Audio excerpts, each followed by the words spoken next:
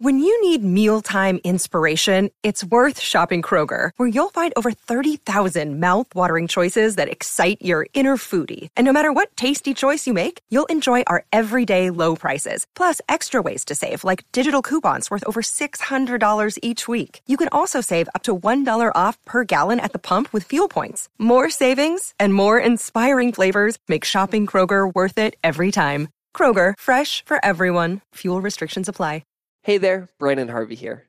Before we get started, I wanted to give a quick shout out to the sponsor of this week's episode, Who Gives a Crap. Who Gives a Crap is determined to prove that toilet paper is about more than just wiping bums. They make all of their products, toilet paper, tissues, paper towels, with environmentally friendly materials, and they donate 50% of their profits to help build toilets for those in need. And get this, they just released a limited edition toilet paper, the Coloring Edition. They worked with iconic artist John Bergerman to create limited edition toilet paper wrapper designs you can color in. It is hilarious and amazing and absolutely something worth checking out before they disappear. Who Gives a Crap is offering Sounds Good listeners $10 off their first order with the promo code SOUNDSGOOD. To get toilet paper delivered to your door, make a difference in the world, and support this podcast, just go to whogivesacrap.org/soundsgood and use the discount code SOUNDSGOOD.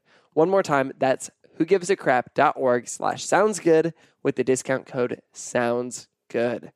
Who gives a crap? Good for your bum, great for the world. All right, now here comes the show.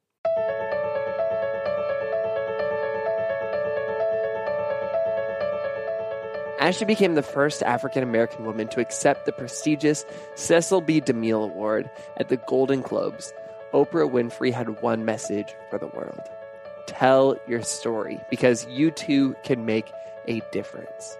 She made it clear that speaking our truth is the most powerful tool we have.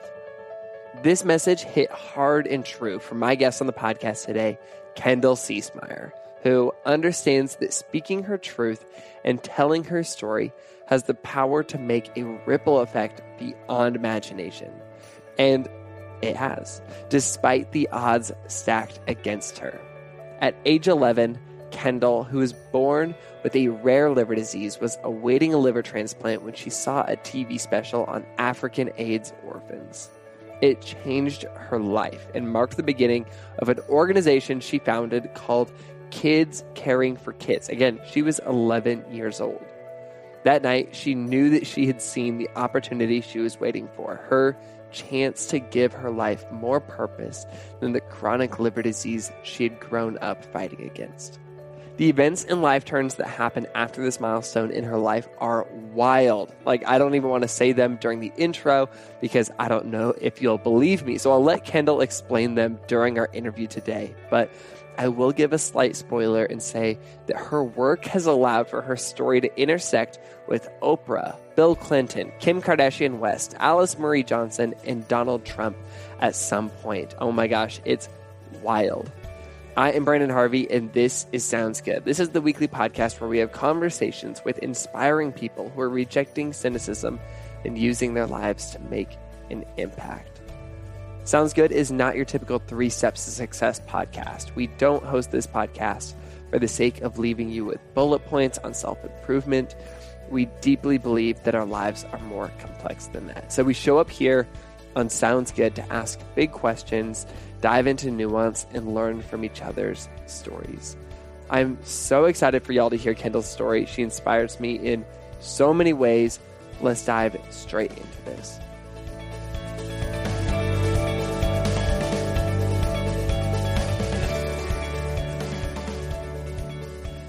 So Kendall, you wrote an incredible piece about Alice Marie Johnson that, spoiler alert, eventually led to Kim Kardashian West showing up at the White House to meet with President Donald Trump, and led to Alice Marie Johnson being freed from prison after 20-something years and getting to spend time in freedom with her family and her loved ones. That's a remarkable sentence. There's a lot that's going on there. Yeah. Before I kind of dive into anything, how does it feel to be in the midst of one of the wildest, but also most encouraging news stories of the year? Yeah, it feels totally wild to me too. So basically what ended up happening was I work for a company called Mic, and we're committed to telling stories of change, both the movements and the makers. And I actually joined back in October of 2017. And what happened was my boss, Jake Horowitz, actually saw Alice's story. Alice Skyped into a Google event probably 6 months prior to me arriving at Mic, and he just thought, wow, she's really captivating. Like, we should really do something at Mic with her. And so when I arrived and he had started this new video team, we actually organized a Skype call and recorded a Skype interview. So that's originally what it was. It was a video op-ed that we put together of Alice sharing her own story about serving a life without parole sentence for a first-time nonviolent drug offense. And she had been in prison for 21 years. She was a 63-year-old great-grandmother and had obviously, done something very wrong and was part of a drug conspiracy and was held up on those charges, but had clearly done a lot of really good things since then, serving her time, and had been up for clemency 3 times, was denied 3 times, most recently by Obama. And after that, really felt like there was no hope. And we put out this story, and it immediately spurred kind of this viral reaction that we were not expecting. And before we jump into that next step, I just want to back up and hear a little bit about your side of things really quick, because I guess I'm curious, had you been doing kind of video production stuff before you joined Mic? Yeah. So I graduated college and always knew that I was going to dive into the world of broadcast journalism is what I really kind of thought. Was there something in particular that inspired that direction? Yeah, actually there was. I've known I wanted to do that since I was 11. Really? I saw basically an Oprah show that really changed my life. And I just then knew that I wanted to pursue that kind of journalism and that kind of work so I could inspire. What was the show? Oh, it was this Oprah show called Oprah special called Christmas Kindness. And it was back in, it was like so long ago, back in December of 2003. And Oprah had this huge Christmas party in South Africa where she showed these kids who were my age, I was 11 at the time, who were coming to her Christmas party. And then after that, she showed their homes, and they were living with no parents and taking care of their younger siblings because both of their parents had died of AIDS. And that episode changed my entire life. Wow. I sat there watching and felt like I had never seen something like that before. And I was always almost angry that no one had told me about it and that no one had asked me for help. And was this the 90s in the midst of kind of the AIDS crisis? It was in 2003. So it was like right when the AIDS epidemic was kind of becoming a big thing that people were talking about. In Africa, but in the US, things were a lot more kind of under control. Yes. Yep, absolutely. And so we'd kind of fixed our own AIDS problem in America, but around the world, it was a huge, huge issue. Still is a huge issue, but it's significantly better today. But the concept of children living without parents, I mean, I was so young. I was 11. I didn't even know what AIDS was. But what really struck me were this one girl in particular. Her name was Candy Sile, and she was 13, and she had just lost both of her parents to AIDS and was taking care of 2 younger siblings, living in a mud hut with no running water and no electricity. And I just I felt that so hard. I just knew what it meant to go through something hard. And I just couldn't imagine having to live like that and to be without my parents, because my parents were really my everything. And so I literally took action that night, and it led me on this kind of crazy long journey to start a nonprofit and build an effort. But it was really since that as story. a kid. Yeah, as a kid. Wow. Yeah, definitely. There's so many things to unpack within this. You're like breezing by it like it's no big deal. And I know it's your life, so it's something that, you've experienced, but I'm like, this is remarkable. Like, I watched TV shows when I was 11 and I didn't start a nonprofit. Like, so I guess, first of all, you watched this episode.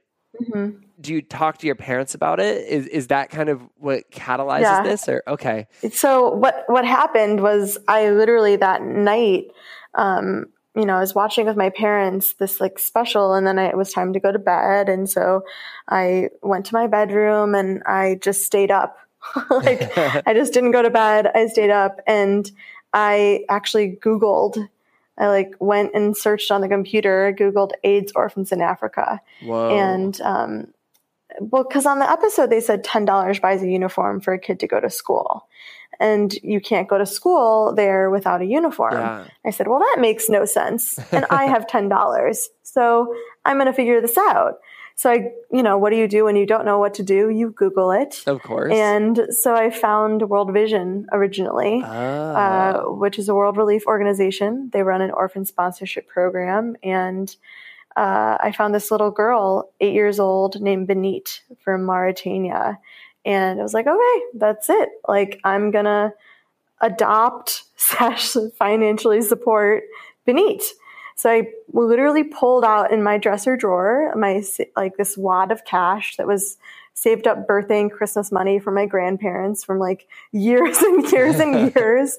And I took out another envelope and I addressed it to World Vision headquarters, and I stuffed all my cash, $360 in the envelope. And I went to my parents' bedroom, and they were like, what are you doing out of bed? And I said, well, I'm looking for a stamp.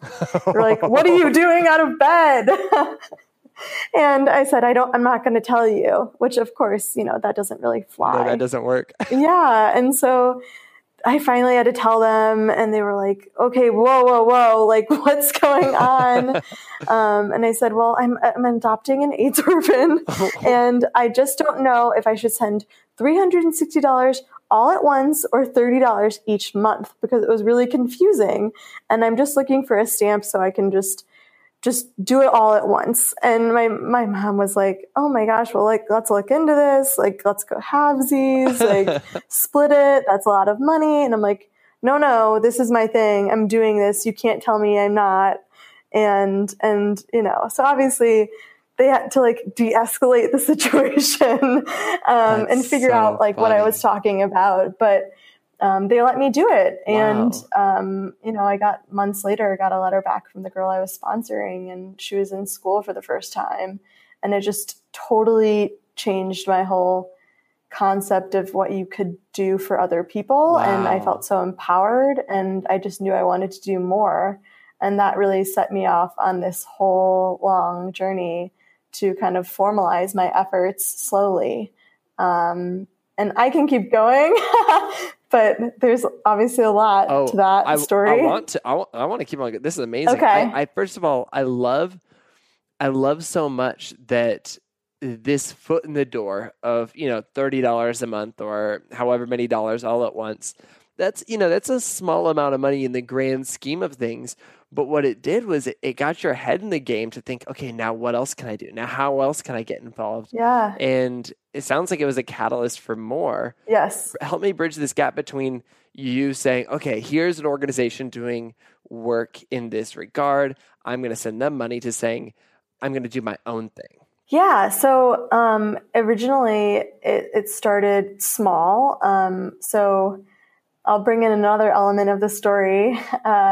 I was diagnosed with a rare liver disease when I was about 2 months old. Oh, wow. And so I always knew I was going to have a liver transplant. And it became more apparent at that time when I was 11 in 5th grade that I was going to need one sooner rather than later.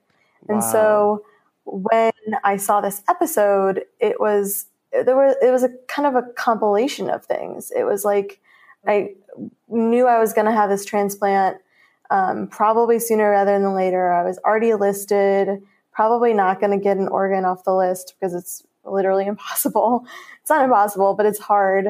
You have to be really, really sick, especially if you live in major metropolitan areas. And I was from Chicago. And so my dad got tested to be a donor. So, and he was a match. So I actually ended up. It's for liver? It's for your liver? Liver. Yeah, liver. So Do we have multiple livers? No, but you can donate part of your liver because livers grow back. Oh, okay. So they generate, they like self-generate. So your dad was a match. So you can take part of someone's liver and it can grow into a full thing. Wow. Okay. Which is amazing. That's incredible. Yeah. And so my dad was a match and we had like a date, and it was going to be right after I finished my 5th grade year. And so kind of knowing that I was going to go through all of this, and not really having any idea of what it meant, but having had surgeries growing up, I knew that people give you a lot of, gifts and teddy bears and people want to do things for you. I love where this is going. And it's a lot of attention. And to me, it was the last thing you would ever, ever, ever hear me talk about was this, like my deepest, darkest secret was that I had surgeries and I had scars on my stomach. Like it was something that I was deeply ashamed of when I was growing up because it made me feel different and I didn't like that. And so I knew that this was going to be a very public thing. I have a very tight-knit community and I just so much wanted to have people focus on something else. And I don't actually know if I fully understood all of those feelings at the time, or if it was more simple of I want people to not give me gifts because I don't need anything. Yeah. And I certainly don't need like 20 teddy bears. Totally. So I worked with World Vision originally to find a large community in Zambia, one of the most highly affected areas by the AIDS epidemic at the time. I picked that project. They had an annual budget of $60,000. And I said, okay, that's my goal. I'm going to raise $60,000. And my whole concept was like, okay, well, I have $10. My friend has $10. Her friend has $10. Like we all can just, put it all together and we can raise a lot of money. And that it didn't take a lot to make a big difference. And I wanted other young people, like my friends, to be aware of what was going on to other kids and also to be contributing to help them themselves. And so I kind of started the effort. Meanwhile, I was having 2 liver transplants. So it originally was 1 liver transplant, turned into 2 liver transplants. How did it turn into 2? So, I essentially got an aneurysm of the hepatic artery, which is the major artery that feeds into your liver. And those are not good. Oh, wow. And essentially what I've kind of come to know, because it was honestly I was so young. And so I didn't actually know a lot what was going on at the time, other than that I was really sick. But essentially that kind of complication is something that happens to like 0.1% of people who have transplants. And the mortality rate is like 98% of people die from these things. Whoa. And so I knew it was very serious at the time, but I was in a coma for a week. And so I kind of went into something and didn't wake up. And so a lot of it is so fuzzy because, you're under a lot of drugs to like make you not remember anything. And I remember waking up and going like, what just happened? But eventually I got better enough to stabilize, and everyone around me kept on saying, you're going to need a second transplant. And I was in the ICU at the time. And of course I was like, I just had that. I just had a transplant. Yeah. I'm good, actually. Like that was good for me. Hard enough. we're fine here. Don't need a second transplant. But they were just so worried. The doctors were so worried because the literature just is not positive on these kinds of these complications. And so the idea of getting me stable was like the first issue, and that they were all very concerned about it and had other teams of doctors come in from Northwestern to try to like figure out how to deal with this, because so few people had ever dealt with this. And, mostly they just find these things on autopsies. So it was really, really lucky that they had found it when they did. And I don't really know a lot of what happened. I had to actually call my doctor. Like, I tracked my old doctor from like my old pediatric doctor for my whole life. I tracked her down like recently and had a phone call and asked her what happened. That's because funny. I wanted to know. Yeah. What a weird thing to like not know a big part of your life. That thing that's so significant, and you're like, I don't really know. Yeah, like a huge significant thing. And I knew, I guess, broad strokes of things, but when you try to like Google online, it's very dense, like medical terminology and what kind of aneurysm was it? What does that mean? I know what brain aneurysms are, but what did this look like? Why would you die? What were the concerns? Like, there was a lot of talk of like that I was bleeding out. What does that mean? Like, what happened in those circumstances?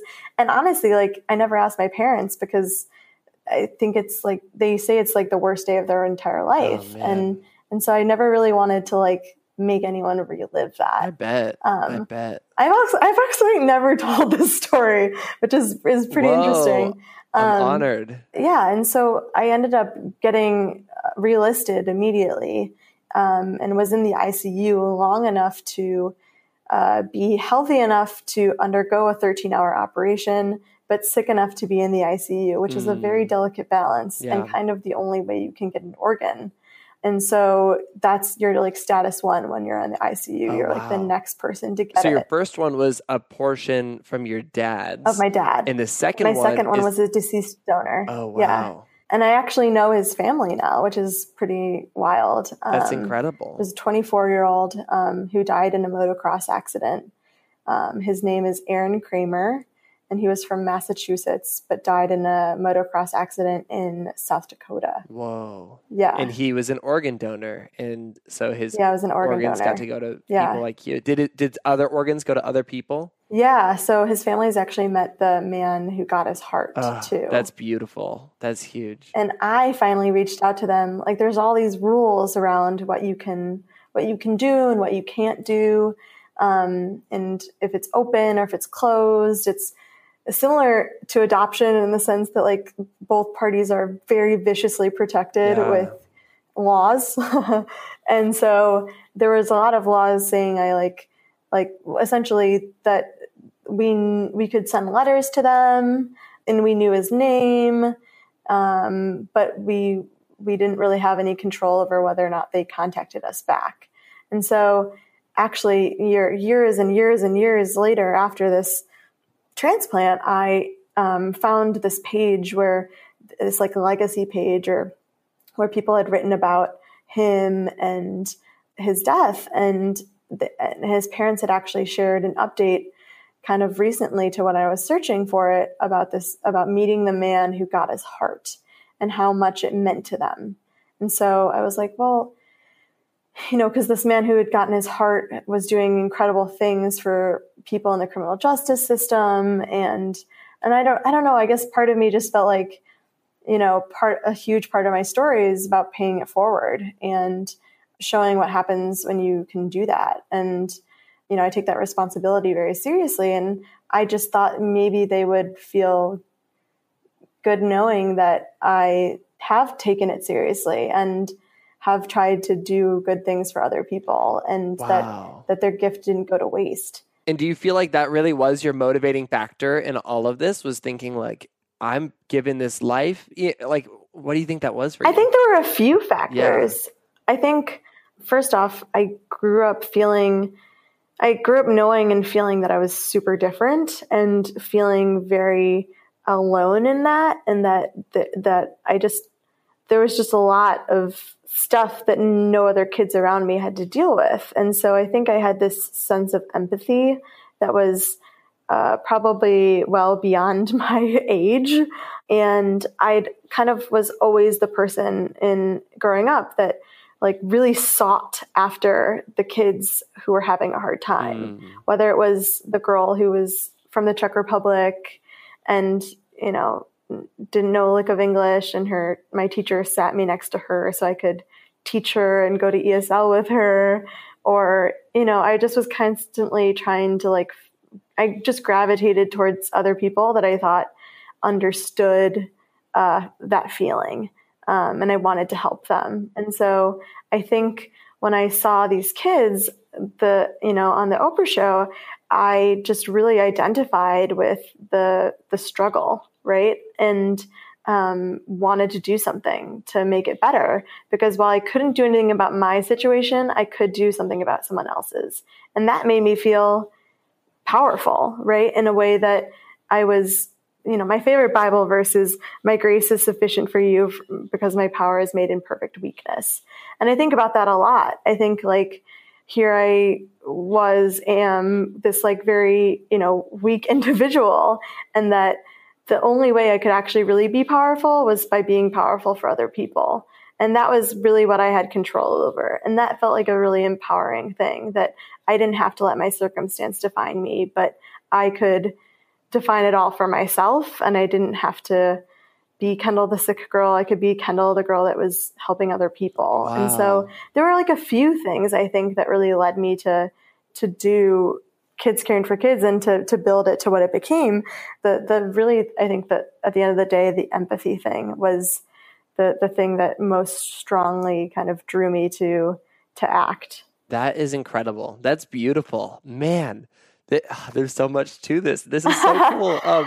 What were some of the success stories, some of the things that, you were most proud of in kind of the process of bringing this organization to life as a kid? Kids Caring for Kids essentially became a 501c3 back in January 2005. I was a year out of, not even a year out of my transplants. And so it became something that I just, after, having both of the transplants that summer, we'd raised about $20,000 and just knew I wanted to keep on going. And so my parents had a hard time saying no to a sick kid who wanted to help other people. So we applied to be a 501c3, got approved, and then just ran this very basement organization where we, sold t-shirts and did penny wars and garage sales and bake sales and got other kids from other schools. And all of these kids started to do these things basically after reading my medical updates. So I'd post medical updates on this site called Care Pages that no longer exists because the internet has outgrown it essentially. But this was before blogs and before all of that. And so that was kind of my early days of communication, but it just continued to snowball. And so that became something that so many people were involved in. And I think what I'm most proud of is the kind of tangible impacts, right? Building a high school or building a computer lab or, helping to kind of install indoor plumbing at this school. So we worked on a few different projects with different partner organizations. Were those around the world? Were those in Zambia? So they were all in sub-Saharan Africa. So cool. Mostly Zambia and South Africa, but also Kenya, and then one project in Ethiopia for a brief period of time. Have you ever visited any of the projects? I have, yes. Oh, what was that like? When did you do that? Oh, so I did that the summer after my junior year of high school. Cool. So we were about 8 years in already. So it'd been a long time of working on something without having really anything but pictures and stories. Because going to some of these countries, it's very difficult for me because I have a suppressed immune system because I've had 2 liver transplants. Oh. So very, very hard. Because if I get something, it's a really, really big deal. And so, I had to be really careful. But we went and visited our projects in Zambia and South Africa. And one school in particular that we worked with for a while is called the Lifelong School for Orphans. And it's a K or pre-K through now 12th grade school that serves children who are double or single orphans. And it's a private school in Kitwe, Zambia. And it was just so amazing to go and to actually like meet and like see the people who are on the ground, meet the kids who are on the ground. Like it gave me a whole new sense of impetus to like continue on. Good. And yeah, I mean, I think it was overwhelming, really. Like, I think I never had any intention of Kids Caring for Kids becoming what it did. It was really driven by like one heart action, which was like me seeing this show. Wow. Did you end up getting some like big attention? Like, did I perhaps see the name of the president of the United States at the time? Yeah. Nice. I see how you did that. Yeah. So when I was 14, actually, we had raised about $120,000 from like bake sales and Whoa. penny wars, like literally, truly kids like doing these things, which to me, I think is the other cool thing that I've always been super proud of, is that it truly was kids running this organization for other kids. And it was like kids doing the work, and it was kids doing the fundraising. And I'd get letters from like 8-year-olds in Florida who hosted a lemonade stand every weekend of the summer and raised $300. And like, that's so amazing, because I think for me, it was also about inspiring a generation of givers, right? And like, how do you build people into givers that will continue on in that habit for the rest of their life. I want to hear the stories of all of these people who are impacted by you and like learned this art of giving and generosity because you were the catalyst initially. This is so inspiring. Yeah, I mean, it was really cool, and it was really cool to get letters back from like classrooms who would, learn, because we built like educational curriculum for our teachers, and we did all these things. But as you were referring to, when I was 14, basically one day President Clinton came to my high school. I was a freshman in high school, and it was like my second week of high school. Is that cool or embarrassing? It was overwhelming. It was so overwhelming. It was like I went to a big public high school, so about like 2,200 students. Wow. And so we were all packed into this gym, and no one knew what was going on. It was like this kind of surprise assembly that everyone was kind of very obscure. No one knew, even the teachers didn't know what was happening. And so we get in the assembly, and then our principal announces President Clinton, and everyone's like, what is he doing here? That's so random, because he wasn't the president at the time. But so he had just written this book called Giving, about how anyone can make a difference. And basically he started talking about, how our school was such a giving school. And I was like, oh, that's kind of weird. We're no different than anyone else. And then he said, I want to acknowledge one person at your school. And he said my name. And I just totally freaked out. Whoa. Because I was, so new to the school, so young. I actually was sick that day. I had a fever, and I wasn't actually sure if I should be at school. The day before, I had stayed home from school and was thinking, am I liver sick? Am I regular sick? Should I go to the hospital? Should I not? And so that was obviously kind of at the forefront of my mind. But I really wanted to go, and my mom, kind of knew. She knew the night before, so she basically pushed me out of the door. And the whole thing is such a crazy story in itself, but he announced to everyone what I was doing, and then said he was going to take me with him to be on the Oprah show. What? So I rode down in a presidential motorcade with President Clinton to be on the Oprah or another show. Day? Yeah, that day, right then and there, literally right then. So I get like whisked out of school to like go down, and I'm like driving in the presidential motorcade, and they're telling me all of this stuff. And I'm thinking, what? What am I wearing? Oh my I don't know. I was like, no idea. Yeah. And I was on the Oprah show that day with President Clinton on an episode focused on his book about giving. And I was in a real world example of someone doing that, essentially. In one of the commercial breaks, it got crazier. Someone whispered into President Clinton's ear, and then Oprah, when it came back to the show, Oprah asked him to announce what had happened, what had been whispered in his ear. And someone who was traveling with President Clinton had decided to donate $500,000 to my nonprofit. Whoa. Right then and there. Whoa. And so everything changed. I think Kids Caring for Kids exploded in a way that we certainly were not prepared for. We rebuilt our website in the weekend prior to the show running because it was a taped show. And, I announced a goal of raising a certain amount of money and like $1 million. And the whole thing was just so wild. We started getting requests from basically everywhere in the world for me to come speak and do all these things. And all these kids wanted to do fundraisers. And, here we were, just like me and my mom and my dad and my brother just going, oh my gosh, like, what do we do? We were not prepared for this.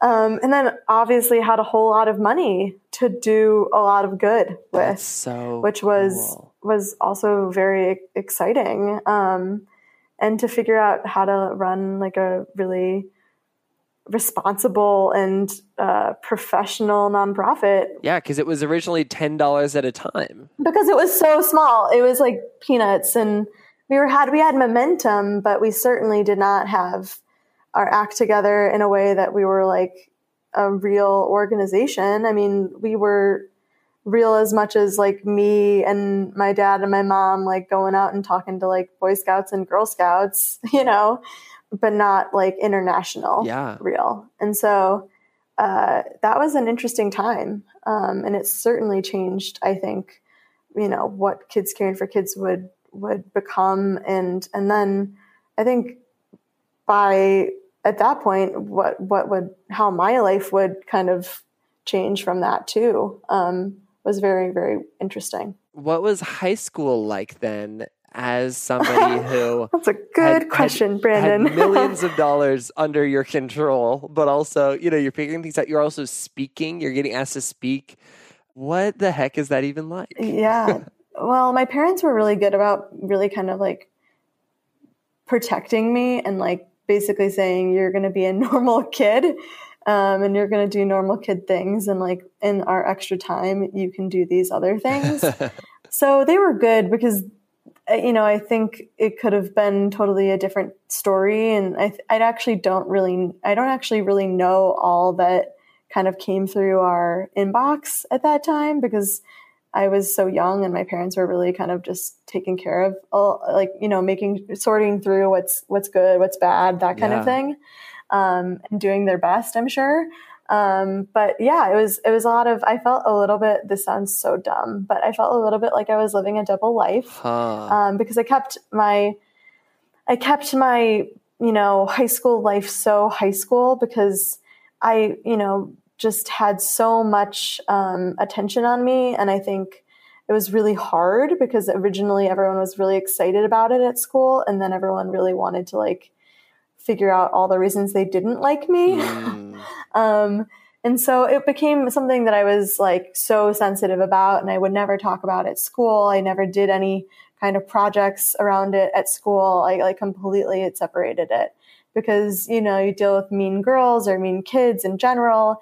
And then you just never want it to be near you. And, other things would happen and people would write articles or something, and my teachers would pin them up in their classrooms. And I just knew that there would be bad days if that had happened. Like I knew that if an article were to come out, I would have like a bad day at school, or a bad week because people would be really mean. That's so I think hard. that everyone really just wanted to fit everyone into one box. And I just knew that I was doing something good. And so I needed to keep on going regardless of what anyone else said. And the other really interesting piece of this whole story is that I was still really sick. Like I had a lot of complications from my second transplant, and I dealt with a complication that required me to have a procedure under general anesthesia every 6 weeks. Whoa.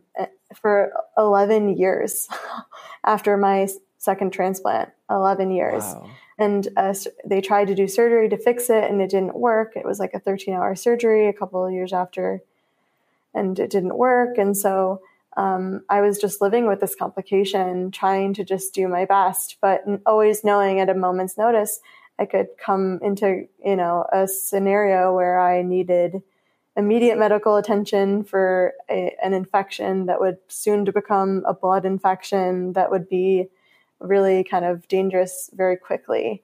And so I was kind of living these in these very separate worlds where I'd have these really, really high highs and really, really low lows, and then going to high school in between and trying to be like a normal high school kid in a very not normal circumstance. And so it was a lot to navigate, and I would say it was kind of lonely at times. But it's weird looking back on it kind of all and seeing how I navigated it, because I really think I just did what I could when I could, and try to, I don't know, do my best to move past hard things and continue on. But I definitely, high school was a hard period. It was a hard time in my life. Wow.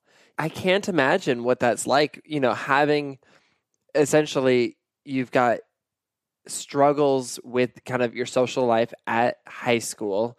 You also have medical struggles all at the same time that you're doing something ambitious, which is hard in and of itself. Wow. Okay. I think I was born an overcompensator. and so I think I just so deeply didn't want anyone to ever think I was not good enough. And I'm sure that came from some kind of deep feelings of shame and pain in myself. But I think I just went so hard at life because I never knew what was going to happen. And I just wanted to make sure that I made the most of everything. And I wanted to make sure that it was all on my terms, even if most of my life was not on my terms. I wanted to pretend that it was. That's really understandable, I think. Yeah, I think so too. So you are kind of getting ready to leave high school, and it sounds like maybe that was exciting and a breath of fresh air and a kind of an escape. Did you know at that point that you wanted to go down the journalism world specifically? Yeah, I always knew. I think I always knew. And I just kind of didn't really know how to pursue that in high school. And I didn't really know how to pursue that in middle school, obviously.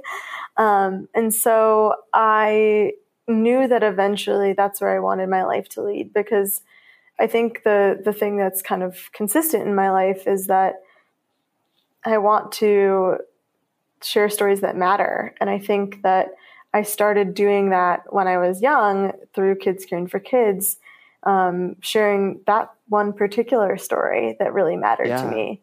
And, I think I see my job now working in journalism is just kind of a extension on that. I just want to share stories that matter, and I want to inspire people to act. And so in a similar way that I felt inspired to act after watching a story, I want to create that kind of change in other people, because I certainly know what kind of impact it can make in my life and in people's lives. And to be able to kind of spur that kind of action is the dream. You are speaking my language right now. I love this idea of how stories have the power to remind people of the good that can be done in the world, and then ultimately be a catalyst for people to take action, because it's so personally impactful, and then just like on a bigger scale, really impactful when you do get to take that action. But the stories have to come first. And so you show up at Mike. Yeah. Is your first story this story with Alice Marie Johnson? It's not my first story, but it was maybe it was the first month. It was I think the third week I was there. Wow. Yeah. And so I pursued journalism in college, did all that kind of thing, and worked for CBS This Morning in the 2016 presidential election, did that whole thing, and really kind of struggled because Kids Caring for Kids, we had a larger organization adopt it as its kids branch. Got it. Because you weren't a kid anymore. Because I wasn't a kid anymore, because I knew that I didn't want to run it as my full-time job.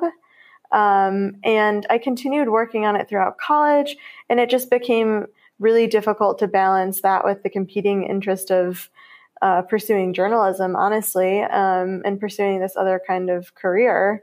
And so that was really kind of a hard, painful process, but ended up finding a great partner and people I really felt comfortable with. And honestly, to this day, it's such a different variation of what it was. But to me, it doesn't really matter, because I think Kids Caring for Kids has always been a vehicle to inspire people to do good things for other people. That's and as cool. long as that's happening in some form, I feel good about it. That's awesome. And so that took me a while to kind of grapple with, just because it was such a huge part of my identity and my life. It was like, a huge, my 12, 13 years of my life working on something. And at that point, when we had someone kind of a larger organization adopt it, that was like half of my life working on Kids Caring for Kids. And so that was an interesting decision. And finding Mike was certainly a blessing in disguise. I had, quit a job that I was really unhappy with, and was really kind of going through it in the, who am I? What do I want to do? How do I I don't even know anymore. I almost took a job in tech PR. It had some dark days. It was an interesting time, which I think is natural. I think a lot of people go through that after college. 100%. And it was so foreign for me, because I always was so clear on what I wanted and what I thought I wanted to do. And I hit a little bit of a road bump and felt like kind of really discouraged from my first place of work, and just wasn't sure anymore. And I was actually really surprised by myself that I let that deter me, because I'd really never let anything else deter me. And so, I landed at Mike, which was an incredible choice, and fell into this situation where we had, this incredible story to share. And I ended up getting to interview Alice and produce the piece on her, and then continue to follow her journey to clemency. Man. So it's been a ride. I love that journey. I love that there's so many different things that all are coming together, and the common thread isn't necessarily one niche of making a difference. The common thread is making a difference, or the common thread is empathy, or the common thread is action. It's this broader thing that you've brought together so many different aspects of your life. Yeah, I think that is something that's super hard for people, especially when they've committed, a lot of themselves to one thing. It's like, well, how do you reinvent yourself and pursue something else that you're interested in, especially when you are a founder of something, or just spend a lot of your time committed to one entity. And for me, I really was always inspired by Cory Booker, who said, I don't aspire to hold a position. I aspire to live a mission. That's good. That really kind of that was really good. It was really good. It just totally opened my eyes to the idea that I didn't have to hold a position. It was significantly more important that I aspired to a mission. And so, I'm okay. Whatever I do within this greater, umbrella is fitting. And so I'm going to let myself explore and my life explore all these different kinds of paths, as long as they touch that. And that will be the guiding principle of my life, is if I'm touching on helping elevate voices that I, believe the world needs to hear. And so whether that's through a charity, an organization, whether that's through stories, whether being a journalist, whatever kind of storytelling, venue or method that takes, that's really what I want to do. And I think that Mike has really taught me that it's possible. Man, which is cool. That's so cool. And so at Mike, you've got this story where you've got Alice Marie Johnson, who, was incarcerated for life as a first-time offender for a nonviolent crime. And you basically were just talking about this as kind of a grander story with this interview.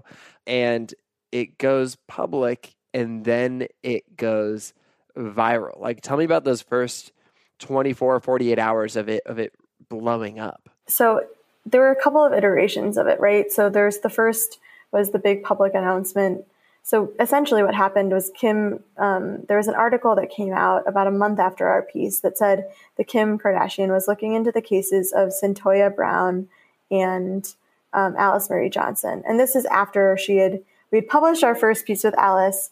Kim had retweeted it. I think that's how I saw the piece initially, was Kim retweeting it. Yeah. That was a big deal. Yeah. She commented on it, like, this is heartbreaking, retweeted it, shared it with her followers. It like exploded our video online. All these other celebrities were tweeting about it. Broke records. Yeah, totally.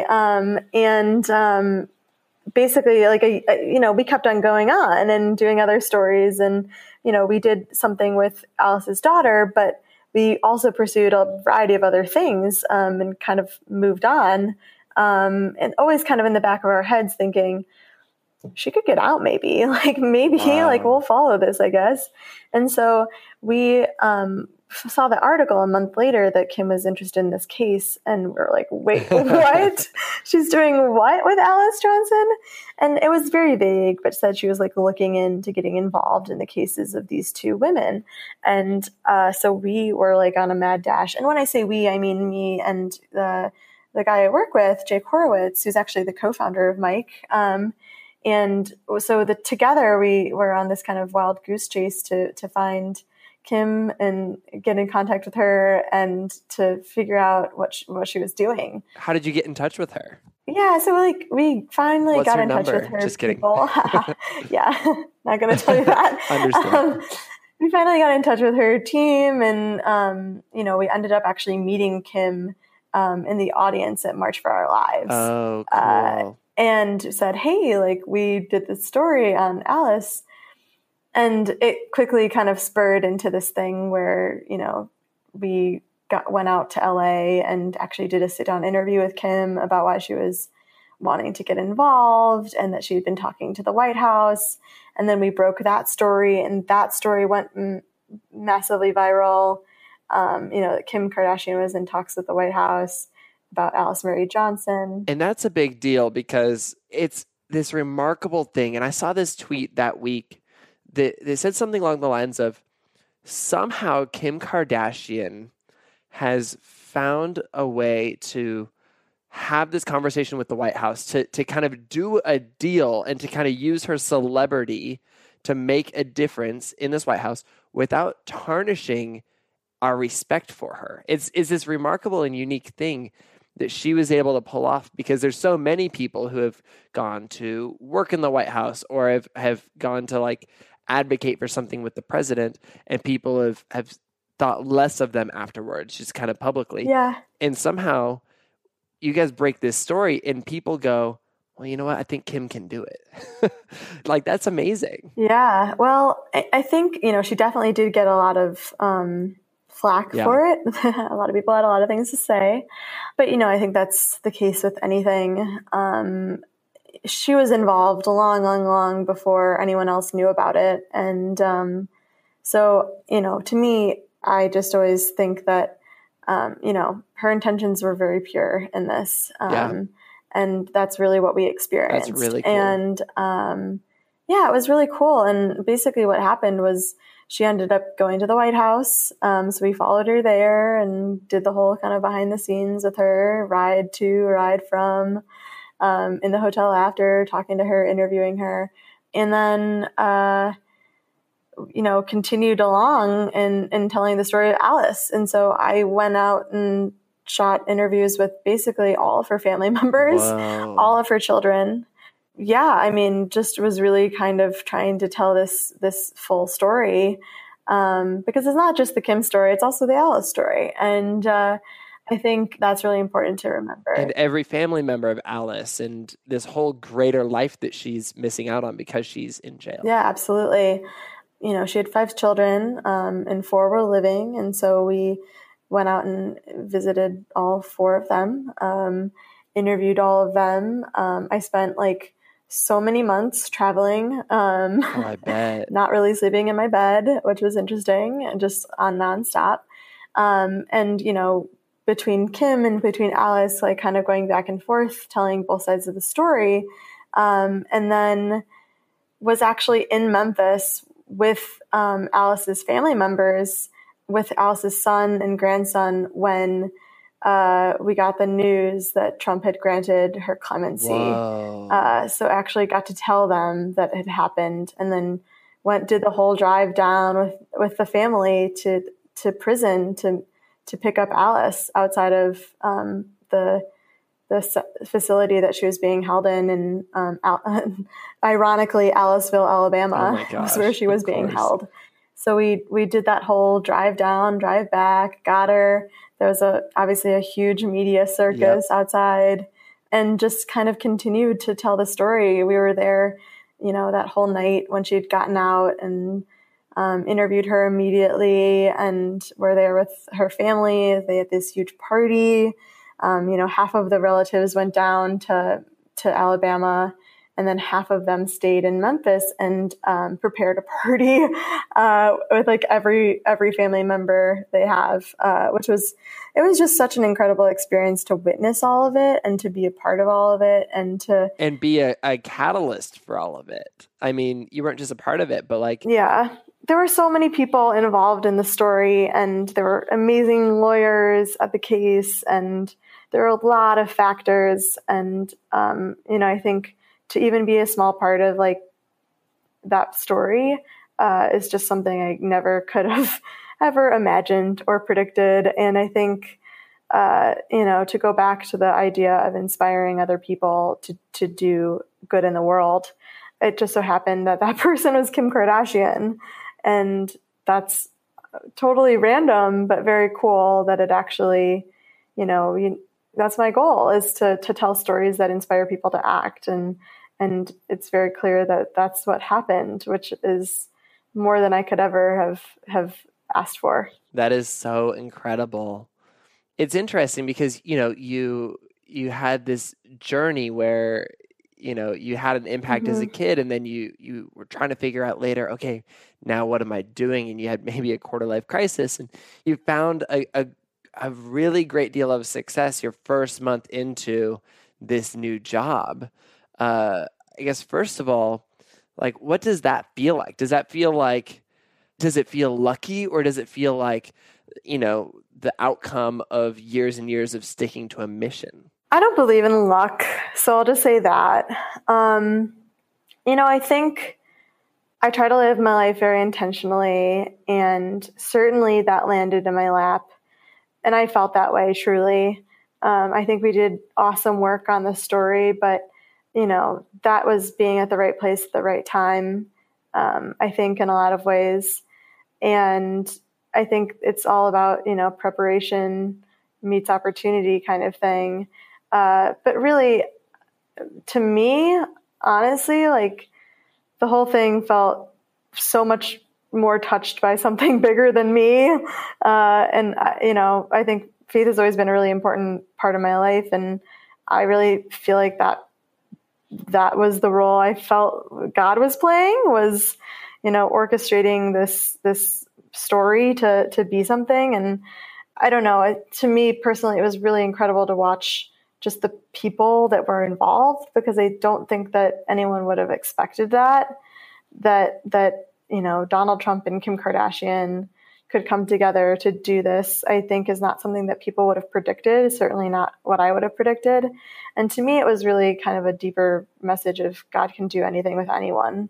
God using and aligning all of these different people to do something that he wanted to do in a circumstance that certainly no one expected, because, again, she had been denied 3 times and denied by Obama, who had been really, really big on granting clemency. So under this administration, for this to happen felt like such a huge feat that was just so unlikely. And I think as far as my greater life, when I'm looking at it and how it impacted my life, I think it made me think, like, keep doing what you're doing and keep sticking to what you believe you're supposed to be doing here. And that's kind of what I've thought my whole life is.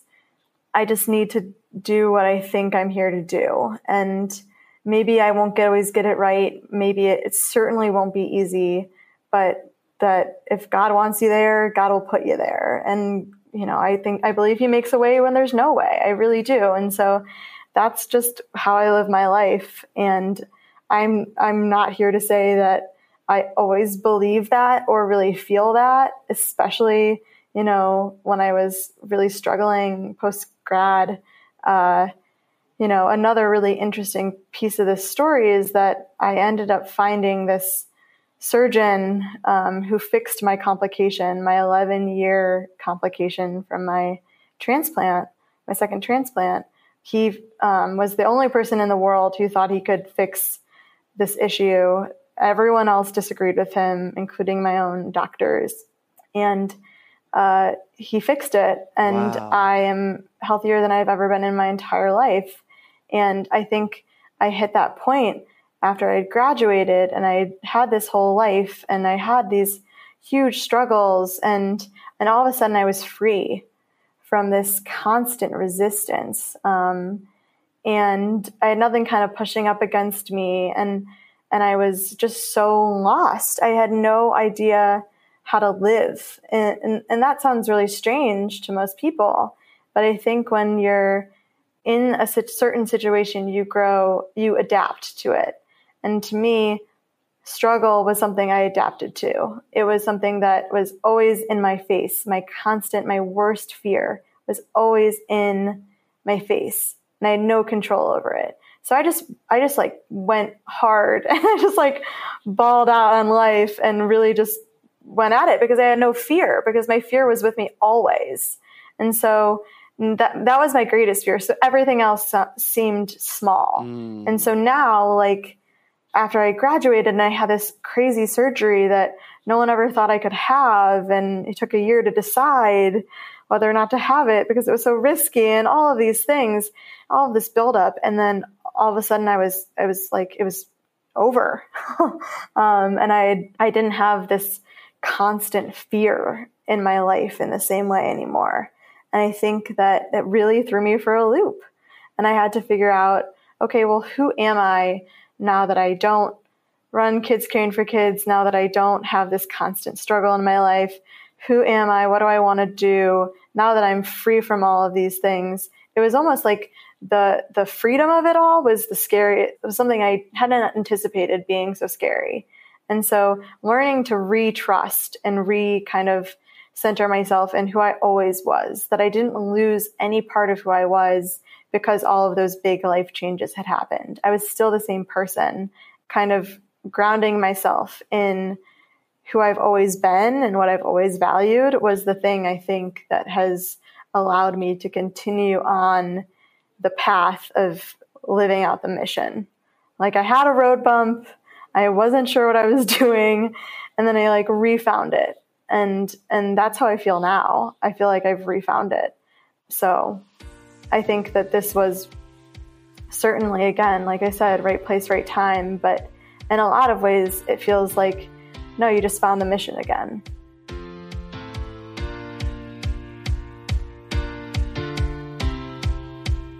Honestly, I feel like I need a lot of time to process everything Kendall shared in our conversation. It is just so wild to think about how our lives are constantly turning pages and things come that we never could have or would have predicted for ourselves. Oh my gosh, like so many parts of Kendall's story. Yet they change us forever and they can change the lives of other people. My hope is that this conversation leaves you feeling more hopeful and less overwhelmed. Kendall's story reminds me that we are not our circumstances, and there is so much impact that happens when we choose to help others despite whatever adversity we may be facing. On that note, I hope you're inspired to follow Kendall as her story continues to unfold. I've been following her for a while now, and actually in the time between recording this episode and releasing it, she went to the White House again. So go dive into that, follow her, etc. on Instagram and Twitter. On top of that, you can check out all of her professional work at Mike and her upcoming speaking engagements on her official website at kendallciesmeyer.com. If you're new to Sounds Good, we would love for you to stick around.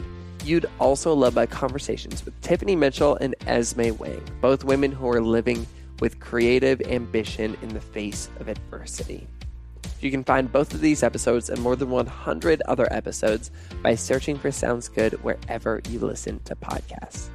Make sure you hit subscribe to keep getting more inspiring conversations with incredible people delivered to your phone while you sleep. And for those of you who are regular listeners to the podcast, please consider supporting the show by leaving us a review on Apple Podcasts. This podcast is created by me, Brandon Harvey, as a part of Good, Good, Good, a community that believes in the power of celebrating good news and becoming good news. Chad Michael Snavely and the team at CM Studio edit mix the show, and Christy Karenbrock offers production support. You can get lots of hopeful stories on social media by following us everywhere at GoodGoodGoodCO. We also create a beautiful quarterly newspaper that celebrates the people, ideas, and movements that are changing the world for the better. It's called The Good Newspaper, and we actually just released our newest issue. Issue 5 holds pages and pages of stories that are full of real, messy hope. And you can order it today. Check it out at the link in our show notes and see what else we do at GoodGoodGood at goodgoodgood.co. And on that note, that is a wrap for this week's episode. Go out and remember to see your boldness, your vision, and your particular spark in the world as an opportunity to inspire others to persevere and to engage in the world. Sound good?